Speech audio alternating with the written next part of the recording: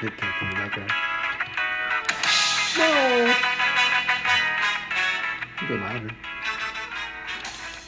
What was that, Toto? Well, that's the impression I get. You know, this one is a good one because I just wanted to talk to you. And I think if we let the kids know that we're doing a podcast, maybe they'll leave us alone enough. I think William's in bed, but chances are he's going to yell out "Ma." No, I think not. It's 9:46 last night.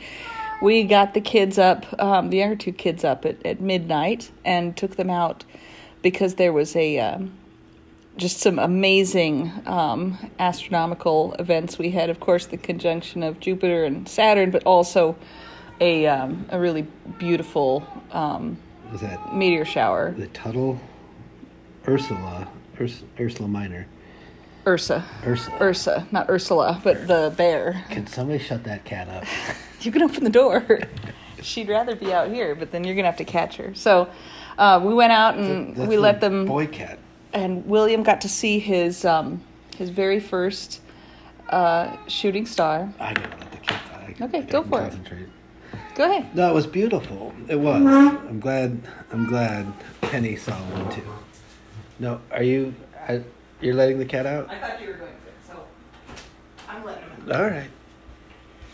Well, our first guest tonight is Satsuki, the cat. She's glad to be here. Glad to be out. It's a busy house we live in with as many animals as we have people. So the meteor shower, I saw about 7, and I didn't want to freak Penny out. Like, there's one. They were missing. The kids were missing them. Yeah, but Penny, I just it's hard. It's hard to. It was cool though. Penny got up on the roof of the minivan, climbed up there, and we shut the moon roof. Well, it's pretty rare that we wake them up.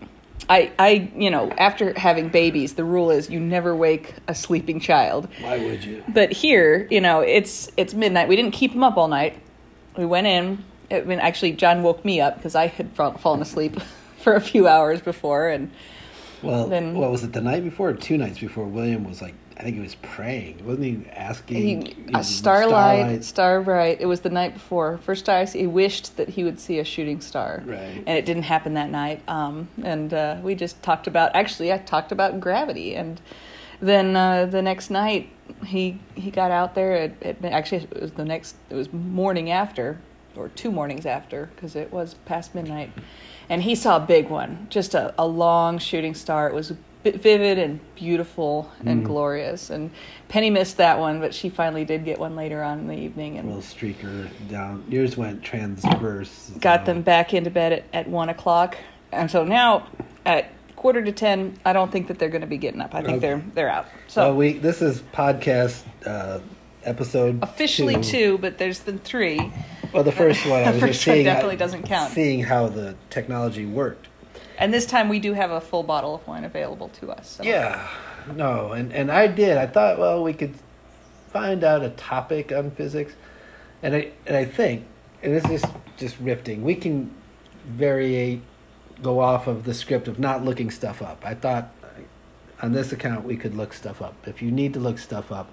But one of the questions that I had, and you sort of mentioned that there's this I don't know if you talked about it in the last one, but you had said something. There's this OpenStax. Of course, we have Wikipedia, but what you do, what your work is actually taking a lot of the content that is currently in different forms and really making it into a digital format that's accessible for the curriculums.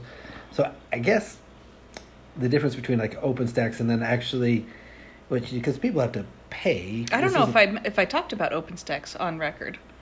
Well, you were saying. OpenStax, in case people don't know, OpenStax is a project run by Rice, but it is open source textbooks, and so they actually have. I mean, I graduated college back in the beginning of this century. and you graduated college significantly before that. But we both paid a lot of dollars towards textbooks, right? They're like $300 textbooks that I purchased. And OpenStax is a great project. I fully support it. As a employee of a major publishing company, are we not going to say it? Is it good? I'm not here as a representative of my establishment, but I think that OpenStax is a great idea. And basically, they have published for free online. You can study a college level textbook on basically any entry level subject that you'd like to learn. Physics, I don't know all the other subjects that they have, but I know that there's a bunch of them. Psychology. I'm sure they have a psychology, and it's not just done by Rice, but that's where sort of they were originated. And what I said earlier was that you do get what you pay for. There is a benefit to having something that is maybe a little bit more. I mean, I compared it a little bit to Wikipedia, which we have this open source information. I use Wikipedia all the time. It's not the only thing I use. Yeah. But I do refer to it because it's a fantastic resource and it's accessible to everyone. And I think that's what I like about OpenStax is that it brings, whoever wants to learn this information, it's out there. University physics, college level physics. The difference between those two is calculus, whether or not you use calculus. So university physics uses calculus. And, it's basically a really fantastic resource. So, well, I was thinking because you had sort of mentioned that you get what you pay for, and but things are changing, and there's like the flipped class and all these sort of new sort of things, and academics do what they do. You'd said this, and I wonder if I'm just confusing if we've talked about it on episode 1, but I recall you talking to the extent that some professors will just teach what they've taught, and then they're doing their research, and then they're just doing the intro classes or the things just so they can kind of, sort of feed the beast. But what they're really there for is for their research and their interest, their academic pursuits on their own, and the teaching isn't.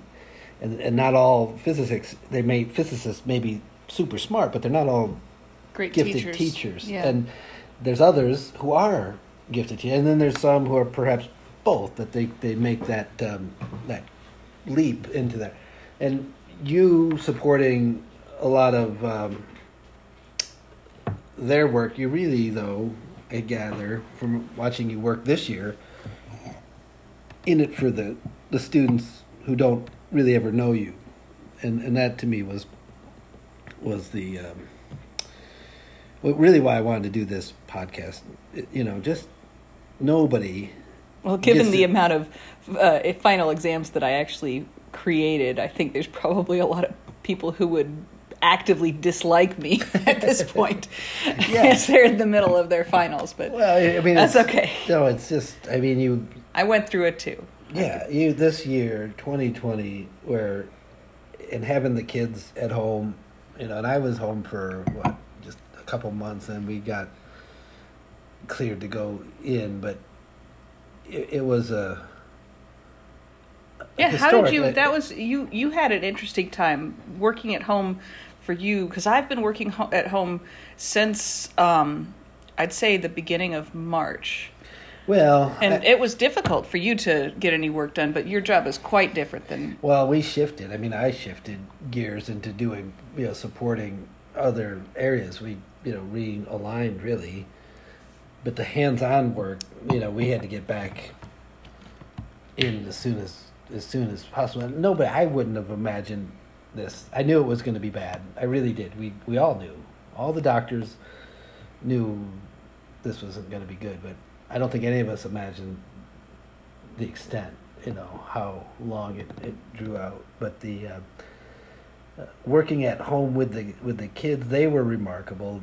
I think that we came to it with relationships with the kids. The way we work with the kids and just explaining things to them as best we can and trying it. But our overarching strategy, which which is this one day at a time thing. I laughed because I was thinking I need to get back into my yoga practice, and I got the yoga mat out, and I got the garage cleared out, and I was just going to do it. And I ended up watching like 3 different videos of yoga, just sat on my yoga mat, just looking at watching like, other people do yoga. Other people, very kind of like hip Austin people doing yoga, and there was goat yoga, and I just like watching these videos, and I'm like, and I finally put the phone down, and I'm like, I'm going to pick one asana and get back to my practice, and just taking, and that's really the time, you know, whether it's 15 or 20 minutes, taking that time. And you really have to carve out that time for yourself, whether it's a walk with the dog or getting through summer heat, or just, I can't even really begin to articulate 2020. And you being, for me, what was so super impressive is this is in an era where, and what I kind of wanted to talk about in this podcast, about your influences. How did you do it when the going gets tough and the tough got going there, and you know you have to hunker into some of the people who influenced you, and sort of, I know for me, you know, like current things that got me through things were just the comedians, you know. I mean, my heroes have always been like, yeah, I've got my professors and my mentors. But really, when I look at what's currently keeping me afloat, it's the comedians like Bill Burr. It's a comedian right there. Bill Burr, like, this is like Tell It Like It Is, and Dave Chappelle, and I mean all these guys. Even Joe Rogan, for a certain sense. I know he's kind of more, you know. Yeah, Chappelle's had his comeback this lately, hasn't he? It's so good. I mean, and you know. But they're not doing like blind rehab that's their job, and I'm not a comedian full time either. My kids think I might be funny, but I hope that if this gets recorded, not for anybody out there who is interested super much, but if we have a document so we can remember, because it will fade, just like childbirth, the pain of all of that. I mean, you forget, and then you have more kids. Like, there'll be other pandemics, but this first one's a doozy, and we will sort of only remember certain aspects, like, oh yeah, we did X, Y, or Z, you know, your sister moved, or your mom watched a lot of CNN. I don't know what we're gonna hold later on in life, but if we're in the moment, I mean, it's I got email today. The first vaccine went out for I think a veteran in Temple, Texas, where I work. So while we're documenting it, while it's still sort of raw and we're light at the end of the tunnel, I can imagine you have influences that are just you know, the demands and the people that want you to work, but you know, you did it. You did an amazing job, and I'm certain there's more work to do. We're not completely out of it, but I don't think next year is going to be the same, and there's going to be a movement. You know, in my work, things did move. Telehealth was something that we needed to have happen, and I've been trying left and right to get telehealth going, and now it's full throttle. So, you know, we've been in that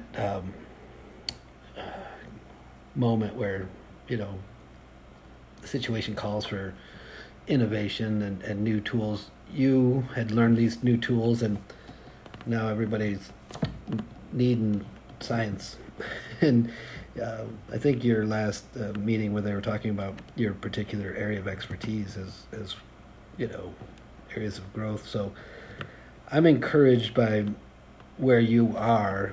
I know how hard you've worked this year, but I've known how hard you've worked all the time beforehand, not just this year. And I do want to touch on, you know, those heroes of yours, and given that you didn't have a lot of people who looked like you teach you officially, and you are in a position now as we mature to be mentors and you know, folks who can bring other people into a new paradigm. And there have been pioneers that went before us, and I do think you're going to be in that position later on where people will be like, oh, that's who wrote my test, or that's who did helped us get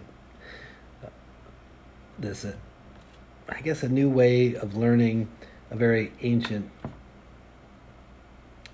discipline. I mean, physics is like everything, and some of the problems that they're forced to solve don't expand out into the culture around physics.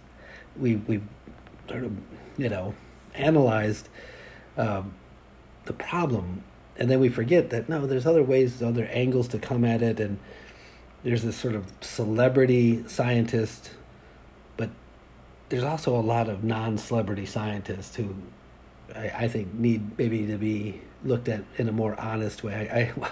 I watched in preparation Neil deGrasse Tyson talking about many worlds, and it was on YouTube, and the graphics were just exquisite. It was just like I could,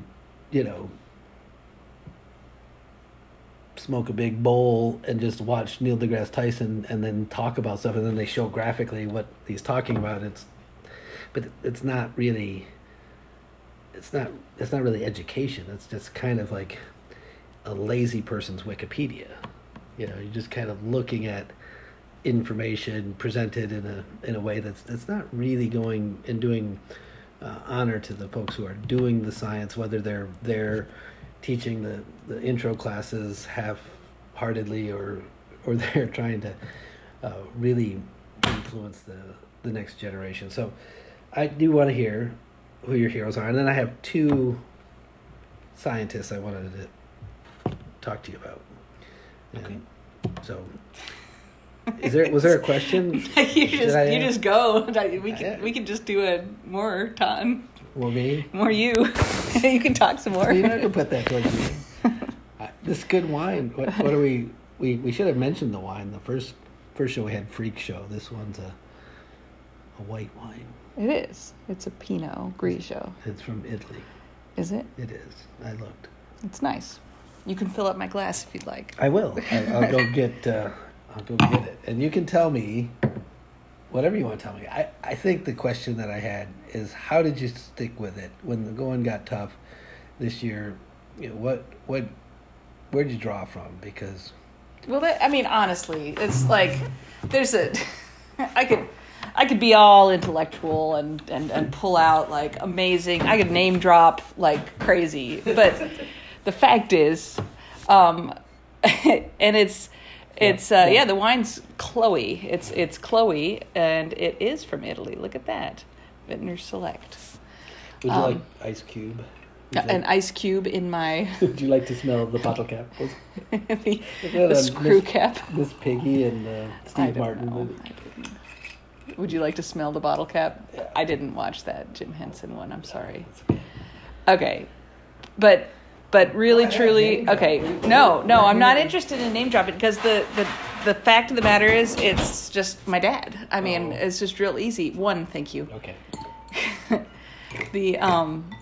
So if anybody's listening out there, I lost my dad about a year and a half ago, a little bit more than a year and a half, less than 2 years, and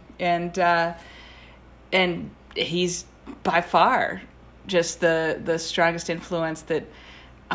He was an engineer, and he raised me to be a scientist and to be a thinker, and he encouraged me all along the way. But even more than that, he was the hardest worker I've ever known. There's no time that I remember him shirking any work that was available to do. He would do it. If there was, a task to be done, it wasn't going to wait until tomorrow. It was going to get done right then, and that was just consistent it was his example. And he really did teach by example, and I feel like I wish that worked with our kids more. Like I try that, and maybe it just takes years to kick in, but he was a hard worker my whole life, and I just witnessed that growing up. He would he would travel for work, and he'd just put in the hours as needed. And then when he'd come home on the weekends, he'd be working his ass off at home and taking care of us, and, you know, and he'd make time.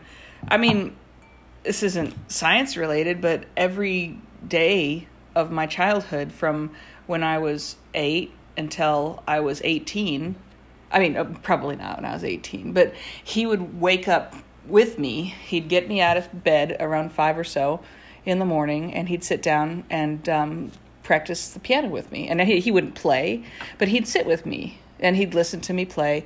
And, you know, he'd go through the whatever lesson plan that I had scheduled that day. And you know, probably by the time I was 13 or 14, I was doing it independently, but he was up. You know, he'd get me up, and he'd be, you know, in the living room, dining room, listening to me play and commenting and participating. And he just always showed up.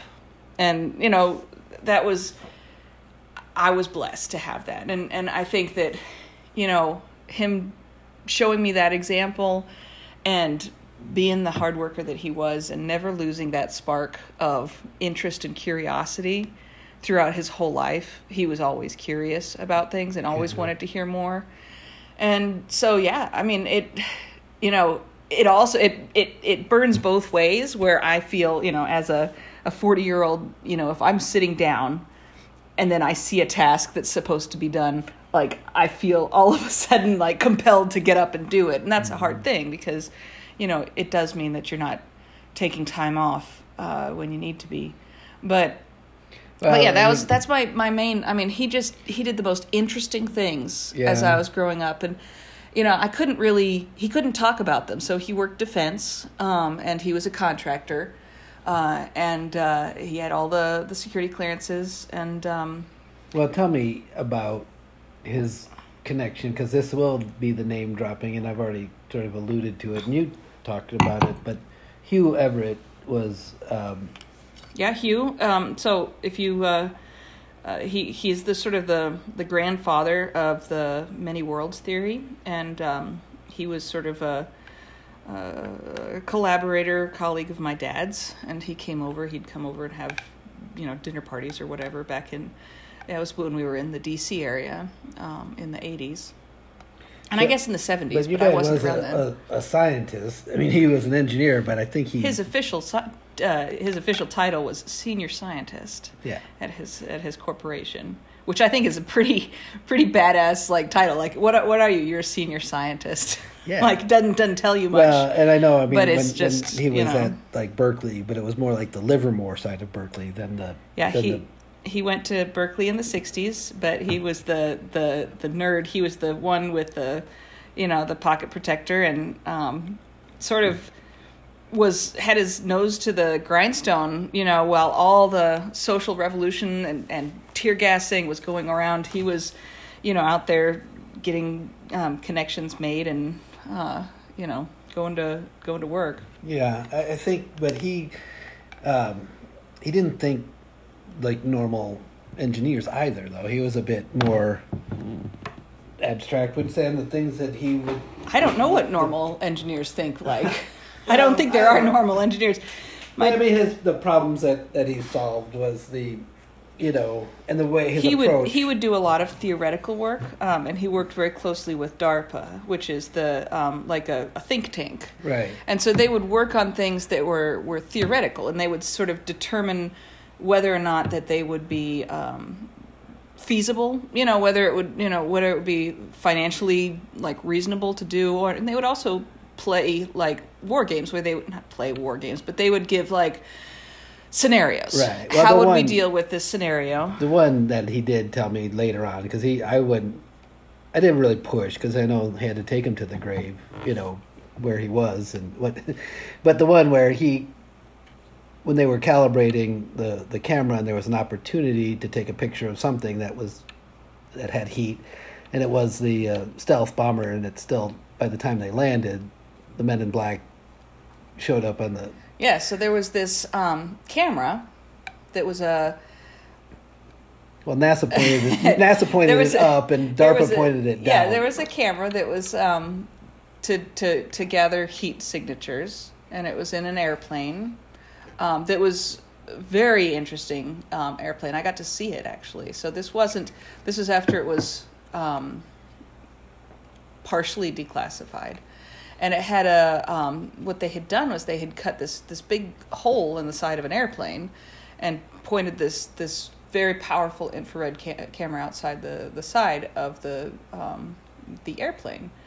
And so they would fly around and they'd try to, like, sort of calibrate it. And it was great. They had this, what my dad called the pizza oven, which was on top of a mountain, near Mammoth Mountain Ski Resort, which was especially awesome because it gave us lots of opportunities to go to Mammoth. Well, they had enough power up there but there was lots of different places that they would fly. But they basically, it was an oven that would heat to 3,000 degrees Kelvin or something, super hot, and then they would be able to target to be able to take pictures of it. And they were out taking pictures. What do they call it? Targets of opportunity. And sure. they ended up, after they landed, and this was down in the Mojave Desert. I should probably just leave it general area somewhere out there. I think it's all right. Dick's dead. I mean, they're not going to come for you now. I know, but they landed the airplane and then were approached immediately by some armed people who demanded that they just release all of the records, the day's work, records that they had, all the data they had pulled. And it's because they had taken some photographs of something that they didn't know was going to be there and they shouldn't have photographed. So yeah, well, no, there was people above my dad's pay grade, basically. Sure. Well, I remember one time, because your dad, we went hiking one time, and he showed me his scar that they stopped in the Navy when they took the mustard gas. Somebody complained that it got their skin damaged permanently. And so Dick was one of the last folks to have these tattoo scars of mustard gas. And people who went to the ABC school in the Navy had them. And he showed me that scar one time. And I was like duly impressed, reckon maimed by the United States Navy. But he had God, I forgot what I was going to say in the... He had a lot of fun. Basically, I think he really enjoyed doing things that were, when you have a job that allows you to fly on an airplane. There was one time he had to do training that was like to be able to. So if that plane lost pressure, they would have to be able to identify the signs of oxygen loss, which can be hard to identify. And so they had to go through this training where they would put them through oxygen deprivation, and they would have to identify 3 things that they noticed on themselves that were signs of oxygen deprivation. Fingernails turn blue. And for him, I think it was he had trouble doing math, and so his I can't remember what his symptoms were. That was one of them. But there was one of the guys that had no symptoms until he passed out. And so he couldn't do the ride. And there was another guy who got really aggressive, and he became belligerent. And so he wasn't allowed to. So my dad was the one that was like, he could name the symptoms. Put the engineer that can't do math. Yeah, he was able to identify his symptoms of oxygen deprivation. And, I think that kind of stuff made him feel like he had a pretty cool job. And he did have a very cool job. And a lot of the work he did was... I remember what I was going to say. Was potentially life-saving in a lot of ways, where they were, working out ways to protect the general population in case of a biological weapon or something like that. And those were a lot of the things that he couldn't share the details of. Well, it was before Homeland Security. And there was a lot of competition internally for information. Your dad had told me at one time, I think it was on that same hike when he showed me his mustard gas scar, that there were times where he couldn't get at information, whether it was above his pay grade or around, just around, because people would kind of hoard their information. But he would read a Tom Clancy novel. That's right. and try, because people would talk to Tom Clancy. That's true.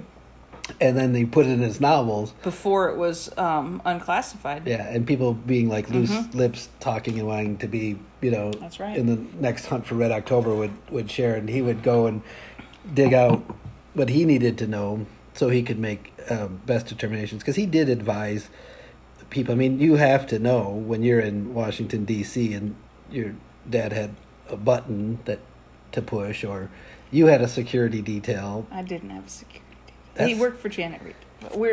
I'm just saying, like, I appreciate Dick, and I know that he was a hard worker. He was a hard worker. And he invested in me in terms of taking me to, really cutting edge. I mean, now, looking back, it's like, yeah, well, of course we have these great cameras. Like, we have Google cameras everywhere. Like, you can zoom in. But this is a long time ago. I mean, this is like in the late 80s, early 90s. So this was really, really groundbreaking stuff.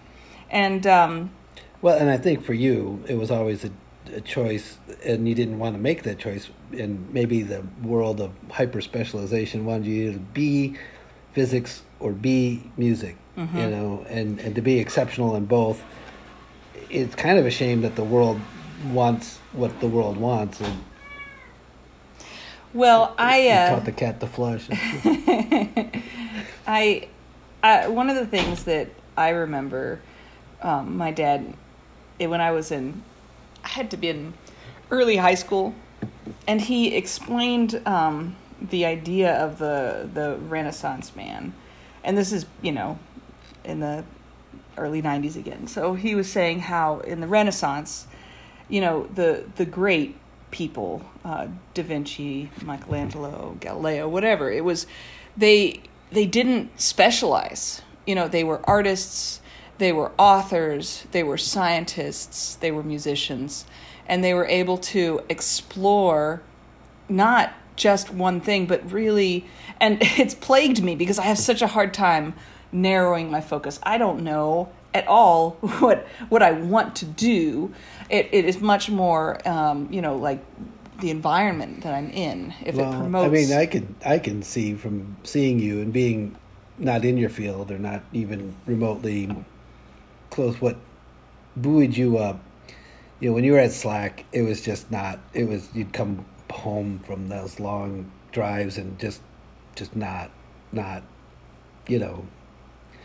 buoyed up, but that was work.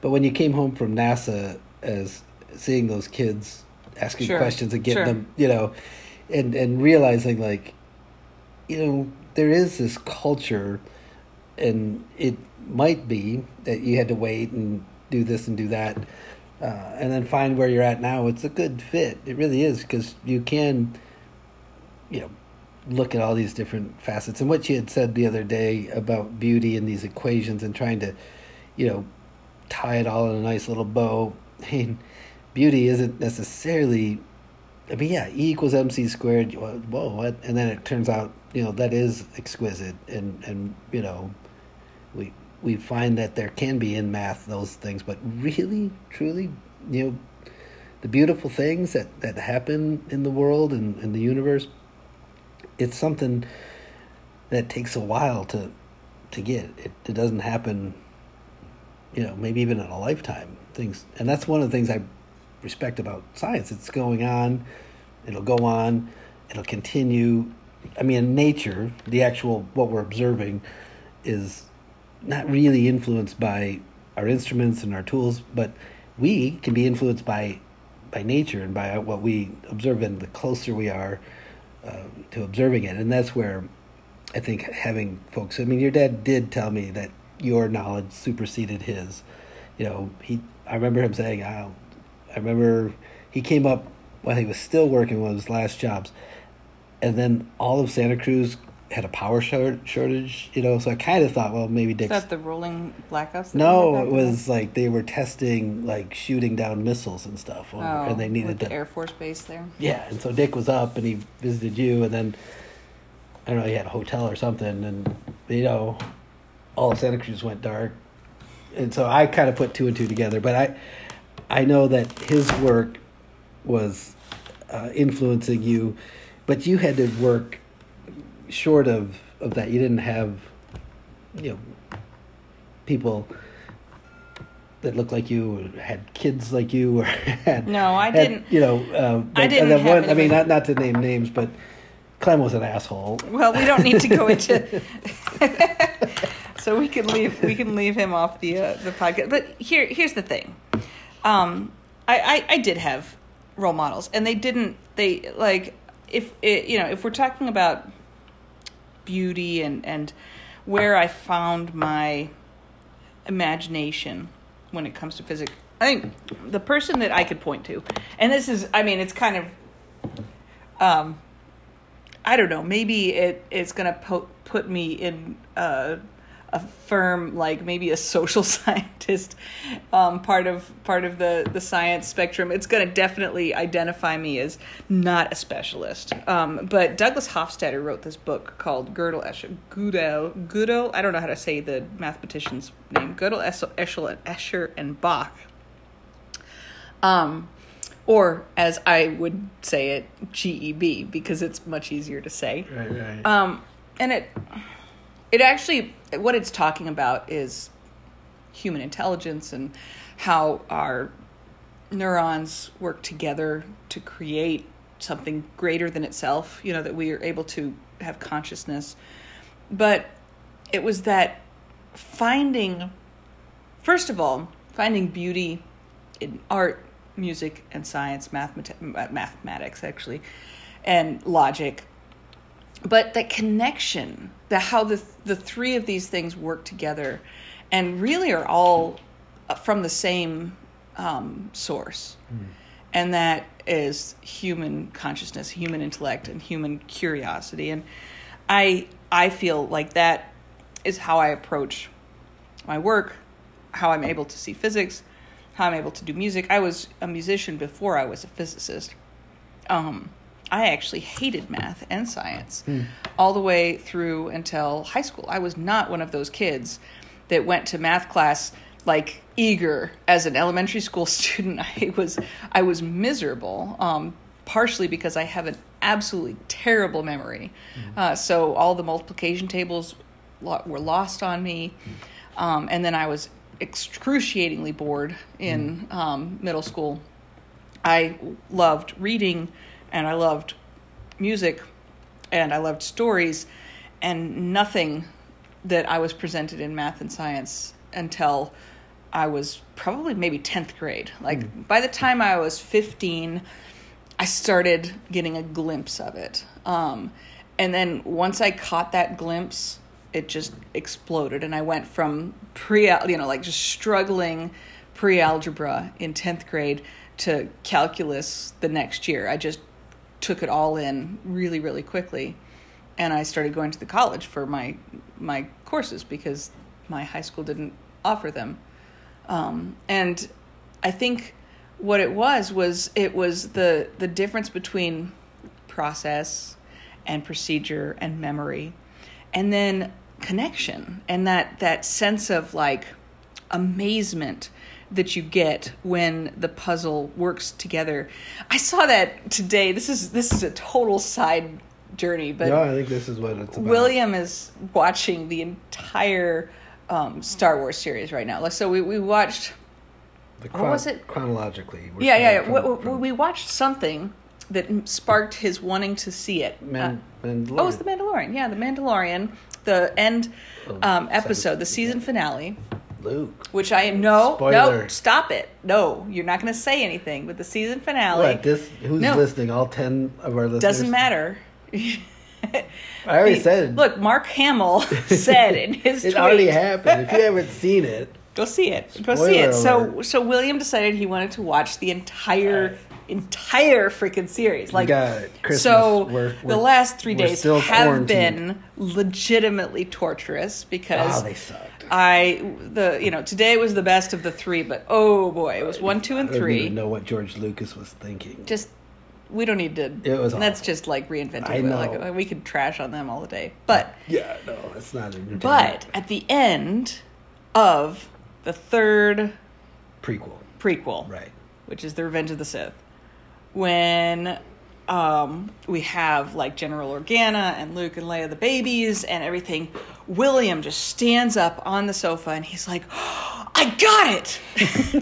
The pieces of the puzzle are coming together! This is my 7-year-old nerd. Said that. Yeah, he was so excited. He figured it out. He figured it out, and he was like, that guy is Jango Fett, and his son, the little kid, actually this was the last episode of the season 2, but he got it. That's Boba Fett, who then shows up in The Mandalorian, and he was sort of like it all made sense, and he got like all the clones were all the same guy as Jango Fett, and it was just all connected, and his like he'd had this little like little trippy moment of kid hallucinating. Yeah, like he just really got it. So anyway, back to GEB. Okay. Richard Hofstadter was a guy. So I read this book in high school, and it was exactly clued me into. I mean, my favorite composer is Bach. His music is amazing, and I could have a whole podcast on why. We should. It doesn't really have to. Well, it doesn't. I was going to ask you about quantum. Yeah, but they're all so that the connection and the coming back around and building connections is really what I feel passionate about. And I happen to be able to do the difficult math that gets you there. And so that moment of eureka that happens at the end of a complicated equation and leads you to a greater insight is something that I saw in that book. And it did inspire me at that moment, at 16 years old, I think, to say, oh my gosh, like I see the beauty here. I see what is speaking to me. Now, I mean, so you asked me my inspiration, and I named 2 old white men, both of whom I absolutely respect, admire, and adore. Well, but I'm going to be an old white man, so I'm not saying... Well, your dad told me that one of his instructors at Berkeley was Rube Goldberg, so I think I know where he got some of his ideas from, like... My dad had Rube Goldberg as an instructor? Yeah. I did not know that. Really? He tells you things I don't even know. Yeah, well, he also told me what was at Area 51, but I can't tell you. No, he didn't tell me. He told me there were alternative... He might have been pulling your leg. No, I don't think so. He did say that there were alternative stories that he was told about what his investigations were in case he was captured. Mm-hmm. So that's Cold War shit, and Dick was. I'm glad that he... I did grow up in the Cold War. It was definitely... And he wasn't the 80s were... He wasn't on the bottom rung of it. He was up there knowing stuff, where the tunnels are. But I appreciate that he allowed you in on that, and you took to it. I'm sure at one point you were, and I did take a lot of pride in this before it all went kaflooey, but your research paper on a bomb detecting robot dog nose before there was Google, was that precede Google? Okay, so we gotta, you're going a mile a minute here. No, okay. I'm not. I'm just saying. So when it's all connected. It was you preceded were, Google. You okay, were so the lead. When I was 16, I think I was 16. 90. That would be 96. This was in the Alta Vista days. Alta Vista. Pre-Yahoo, Was it AOL? I think there was AOL, but I was on a gateway computer, and we used starts with a com. What was that dial-up? Oh shit! Yeah, well, okay, look it up while I tell the story. I will look it up. So I think it was not Comcast. No, not one Comcast. CompuServe. Did you look it up? No, I just remembered it. Oh. Which is surprising, given it's me. I can't. So anyway, but I didn't even use no, it was AOL. No, it was AOL because I used the AOL. You could make your own web page using your AOL account. You could have a personal web page, and most people use them to put little pre-blog blogs. I don't even know what people would do. But on a web page. Yeah, you could make your own web page hosted by AOL. So I used mine to host a research paper on, or actually just sort of a survey on. It wasn't research. It was a survey on the information regarding the bomb detection by dogs. Which was, at the time, really important because there were a huge number of unexploded ordnances left over in, Lord, where was it? England, probably. No. This was in the Middle East, and it might have been in Africa. I can't remember where I was. This was before the war in the Gulf War. I think it was before the Gulf War. My timelines are all having a hard time, but I think it was before the Gulf War, but there were unexploded ordnances somewhere. Now, of course, there's unexploded ordnances everywhere. But anyway, it was relevant then. And my dad at the time knew and we're gonna pause we can this. take it. Well, okay. All right, so we said goodnight to back from the break to Penelope, yeah. Which, I mean, honestly, we never stop being parents, and that's got to be part of what this is all about. Is that, you know, we're really trying. This year, especially, has been challenging at balancing our roles as William thought we mom, were live, thought we were in a meeting. Yeah. He didn't want to be. And being a scientist. And so, anyway, excuse the interruption. It was well intended. She's spending the night over at her grandma's tonight, so. Yeah. And I'm glad that Penny is curious, and she will make herself known. But while we were talking, it was a rambling on. I actually, this one we're titling Influences, but I came across astronomer, a physicist who passed away Christmas Day 2016. And I found it because I was working on a creative project, and I went down the rabbit hole of, I was looking at dark matter, and then I ended up reading about Vera Rubin, and I was like, man,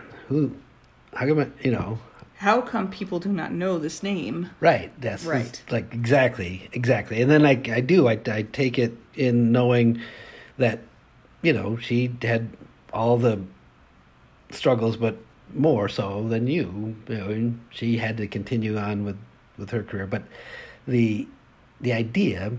So first, let's talk about Vera. Okay. Who is Vera Rubin? Do you want me to talk about it? Well, you probably could talk about it. Vera Rubin was an astrophysicist. Who was groundbreaking in her day. Still is groundbreaking. What am I saying? Well, she passed away. She did. She is no longer with us. And I did not ever hear her name until, more recently. She's now in books that are primarily directed to young women who want to, like inspirational books about becoming like how girls can do anything. But it still hasn't made it into the mainstream. There's these books that we have that we buy because we have female children that we want to inspire. And so, she's in these books, and I think, why is this not? Now, physicists in general do not talk about history. We don't talk about who, we know Einstein, right? We know Galileo, but we don't necessarily, besides the names of laws, we don't really learn about their lives. So it's not completely fair to say that, we've neglected Vera in terms of not learning about her life, because we don't learn about the lives of any of these people. Physicists are primarily interested in the facts. But as a culture, as a country, we should honor, our heroes. And she is certainly one of those. When she was in in college, she couldn't even go into the dean's office because she went to a Catholic college and women were not allowed in that part of campus. So they had to meet outside of his office because she was not allowed to walk on the hallowed grounds that only men could go. Wow.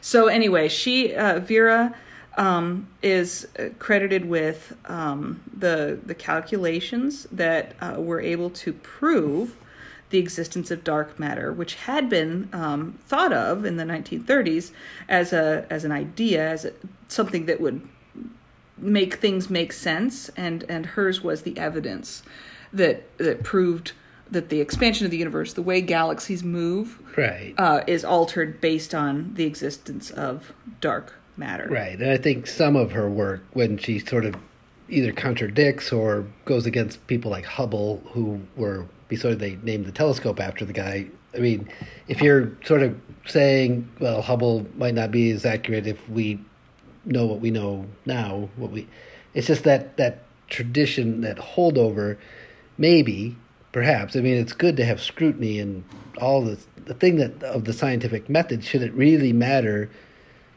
who's saying it? I think one of the hard parts with the mysticism of physics, the rarefied earth that people walk on in that realm of knowledge, is only so many people can actually handle the telescopes or get the time on the machinery to look at what they got to look at. I mean, you have to sort of prove yourself, and all the things that people go through to get to that level.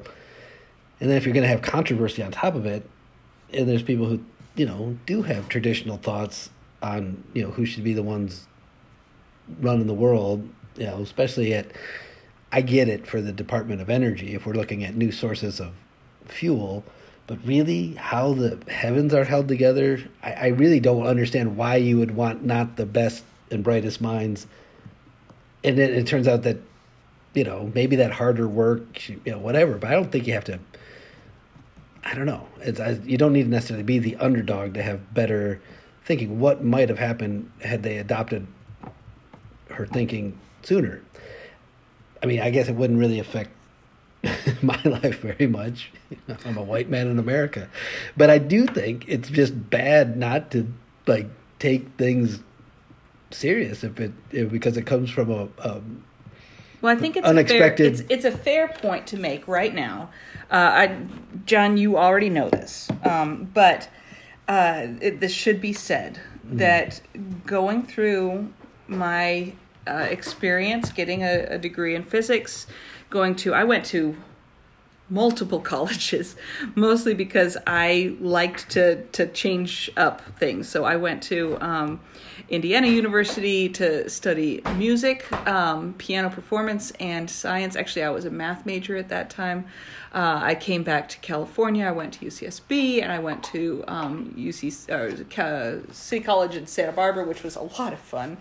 And finally ended up getting my degree in physics at UC Santa Cruz, and doing some work over at SLAC, which John mentioned earlier, which stands for the Stanford Linear Accelerator Center. And in all of that time, I did not have a single female physics professor, and I took a lot of physics classes. The only female professor I had, and this is across the board, that was in sciences.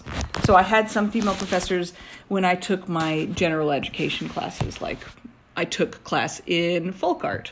That professor was a female. I took a class in hieroglyphics. That professor was a professor. It was a woman, was a professor. But the only science female professor was at Santa Barbara City College. And she was my chemistry professor. I'm terrible at chemistry because, again, bad memory. So she was my OChem professor. And she was fantastic. And she was a full PhD teaching at the City College because she was dedicated to teaching rather than research. And she was a great teacher. And she made herself available for office hours. And I spent a lot of time in her office, going over how to remember certain chemicals and their makeup, because I have a hard time remembering those things. But she was also a middle level pianist, and so she would ask my advice on her Chopin and things like that, and we would talk for a long time. My career goal was to become a professor. I thought that would be a fantastic job, and but that was when I was 19, and as I progressed through my years at university, and I saw professor after professor after professor who was male, typically white. Certainly we never heard about a family or anything outside of the expectation for graduate students and beyond was that this was your dedicated life. There was not really space for anything else in your life.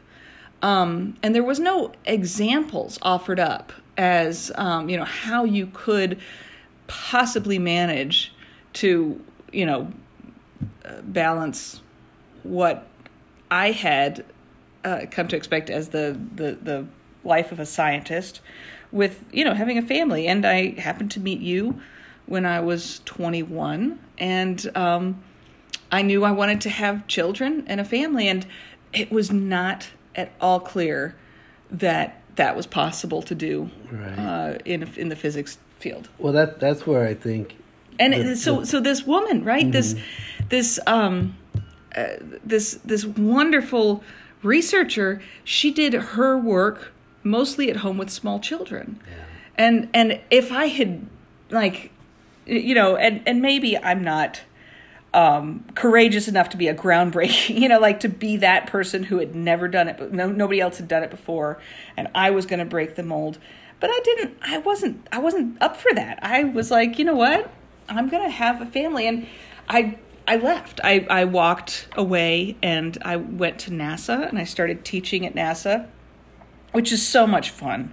So much fun. And I thought, you know what? If I can teach, I'm happy. And I started teaching young children about space science. And then we ended up getting married, and I started teaching music, and that was wonderful. And it was easy to see how teaching music could balance with having young children. That was just all the music teachers I knew growing up had children, and they had balanced it, and it just was like a paved road for me to do. Right. And I did that for a decade until, a few years ago, 4 years ago, we have our current president, who was particularly anti-science and also anti-women. Yeah. Well, that is the ultimate protest, is to go get a job as a scientist and be like Well, and my children were grown to the point, right, that those first 5 years, I feel, are important for a child to be at home with their mother, and I, it doesn't have to be their mom, but you were working, so it was me. It was a natural thing to stay home and keep them growing, and that's our decision, right? That's how we it's not the only way, but it was what I was happy with. I hope future generations, the work-life balance should be, you have to work and you have to, figure this out, but really, I would be glad to stay at home if you wanted, if we had to do it over again, and it would be. But what I never had, like the question of how, a male graduate student would be able to balance having children, like that was never even addressed. It was just a non-issue. And also now, I will say, with my position, I work with professors all over the country and the world, and the demographic, the face of professors has shifted. I have a lot of wonderful female professors, a lot of wonderful professors who are extremely positive in their inclusion and promotion of a more diverse face of their students. Yeah, it's happening, but I think you're also in making it happen. and advancing it, during this particular time, moving things more digital, and a lot of people working from home. I mean, and surviving and making the reality of, colleges right now are freaking out. People aren't able to attend in person, and they are getting after things that are online. And having children, it's tough. It's difficult work, and it doesn't need to be like any longer. 2020, we didn't have COVID all over everything.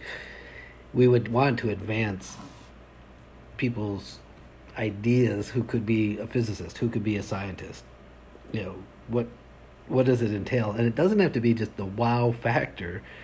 I'm certain there's celebrity personalities out there making, selling books and going on tour and talking about how, the world is so wonderful once you understand it from physics point of view.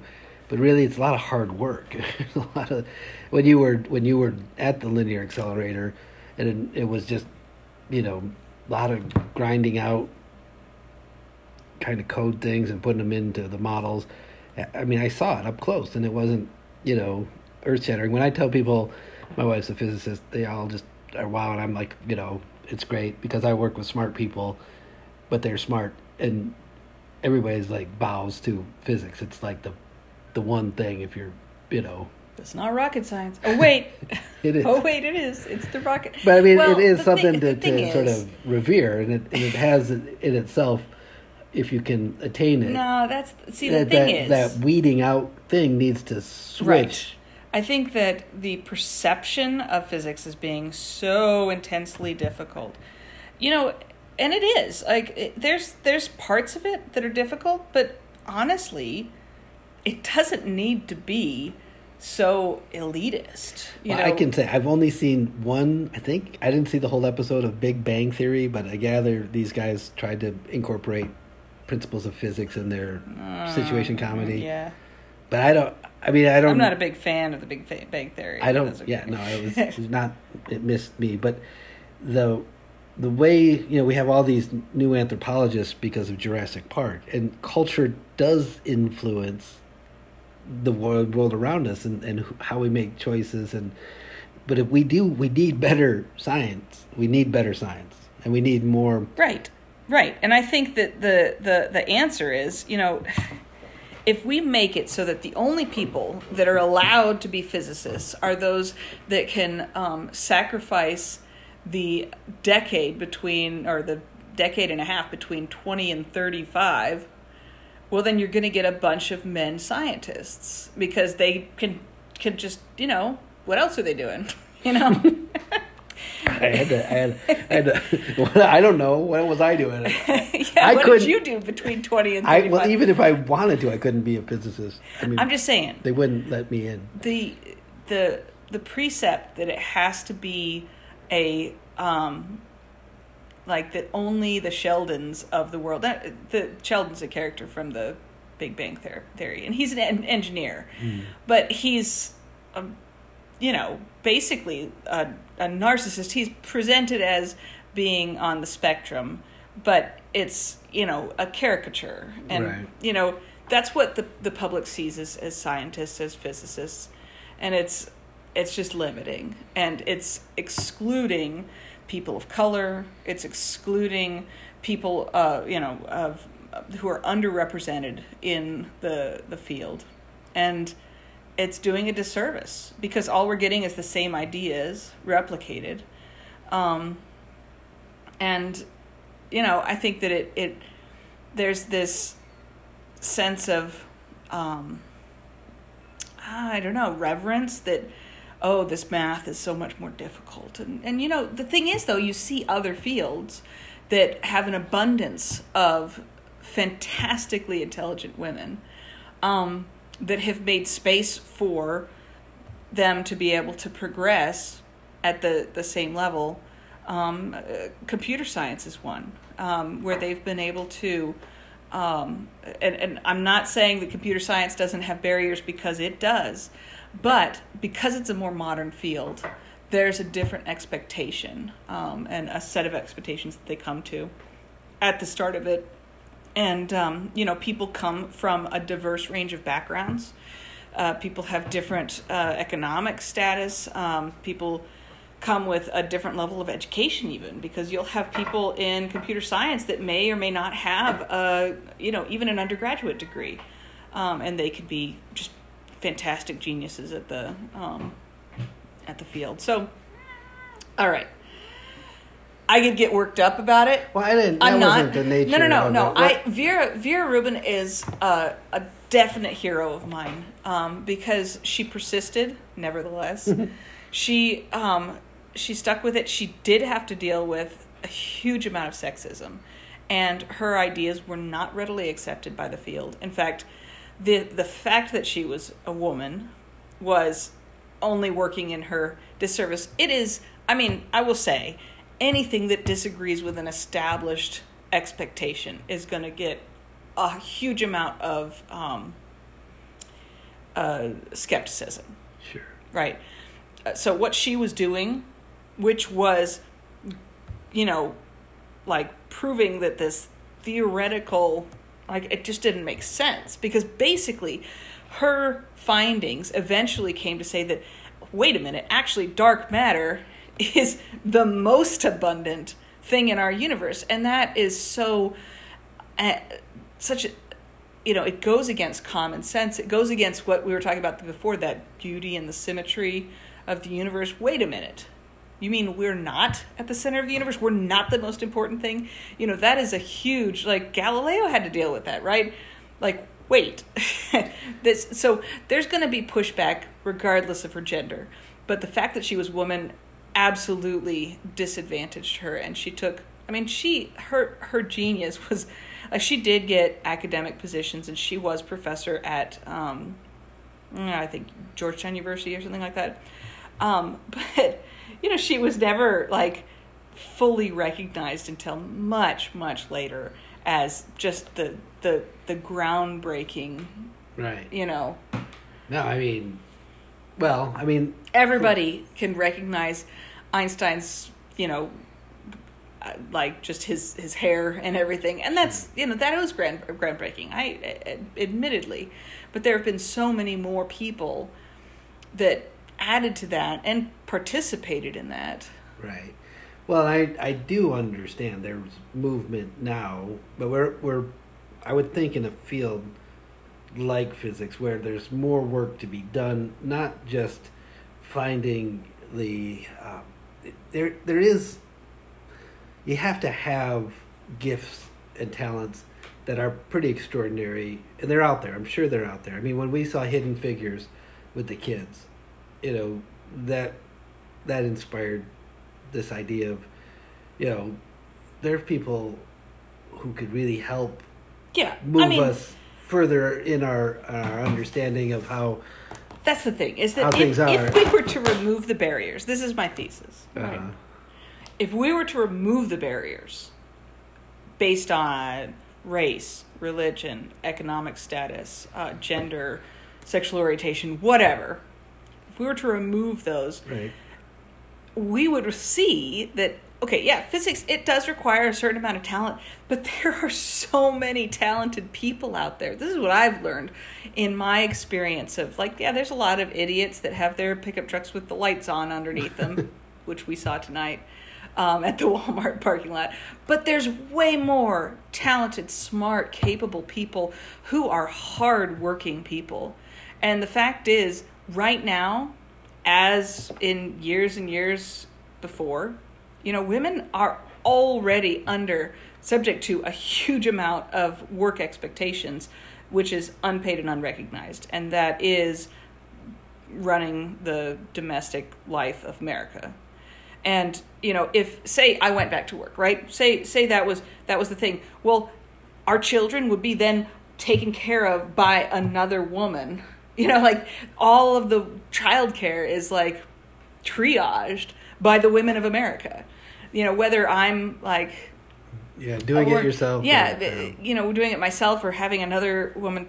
So it's just this huge. Well, maybe, I mean, the balance has to go, and it's hard work.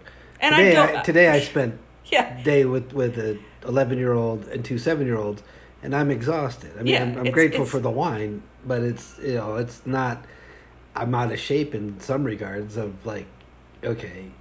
And I don't want to take away from what kind of a participating father you are, because you are amazing and you love our children and you participate. Well, you play games with them. But it's different. Worth it. It's different. So worth it. When we look at the doctor's appointments and all of the homework assignments and all of the paperwork and everything, that's all in my realm. And it's just because I take care of it better than you do.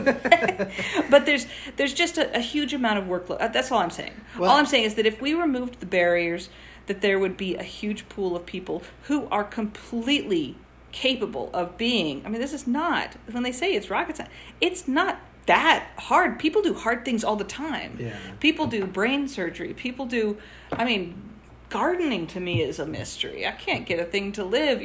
There's so many things that people do with their brains, with their hands, and with their hearts. Yeah, I'm glad I found my calling. I feel comfortable doing what I do. I wouldn't want to do anything other than the work that I do, other than take care of the kids. Right. Like they said, and there's some men who wouldn't say that. They'd be like, I probably wouldn't have kids if I had to take care of them.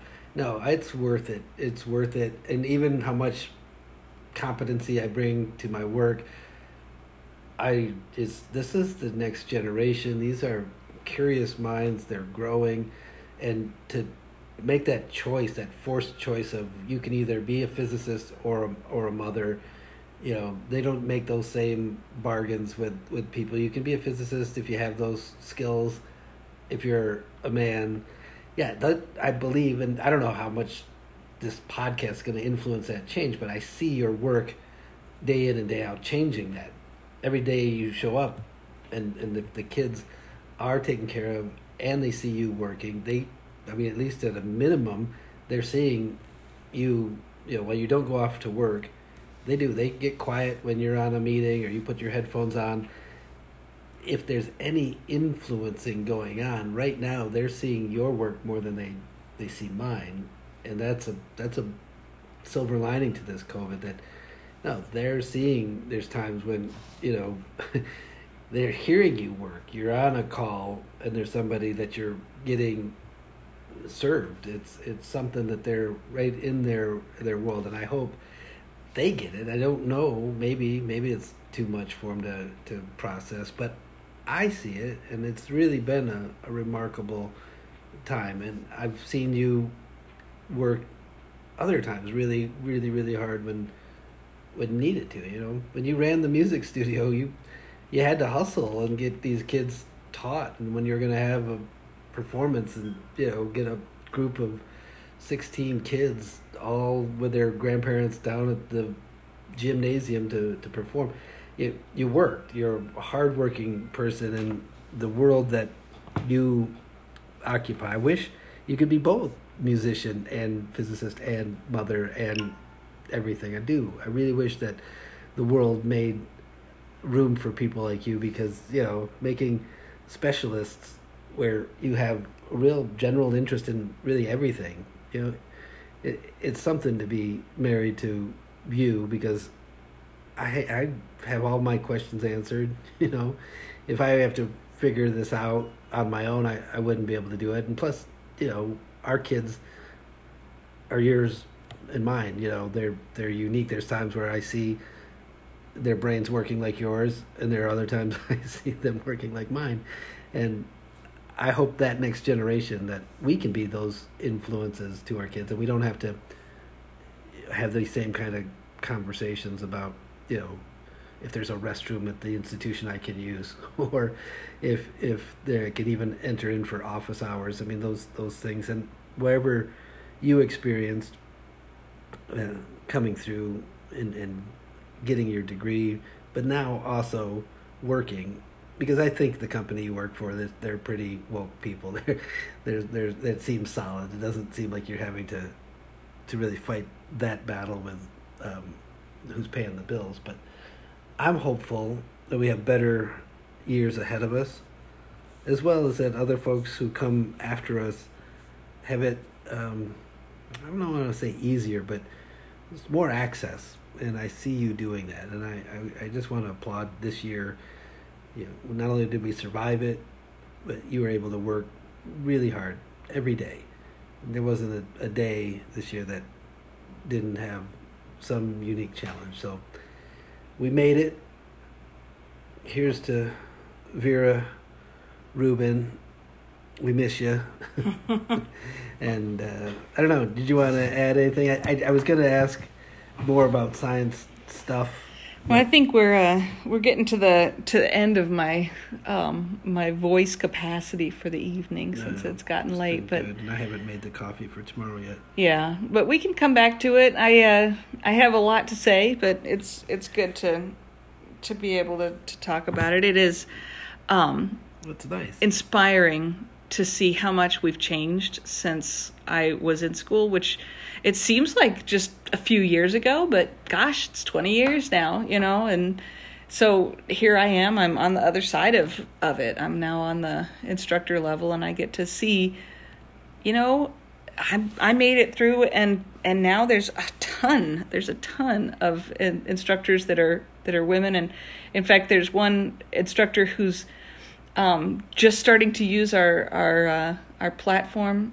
She said she hasn't taught freshman physics for 4 years now, and she's never used our platform. So she asked if I could help her out. So next Wednesday, which is the December 28th, December 30th, I'm working a half day, and I made an appointment with her.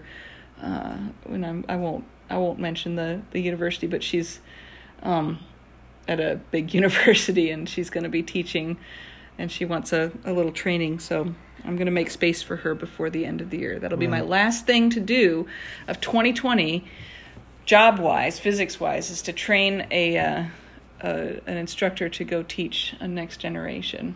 Well, thank you. Thanks for answering my questions. Thank you for listening. We had it. Is it my face? My face. See ya. Look at that. Look at that. Stop.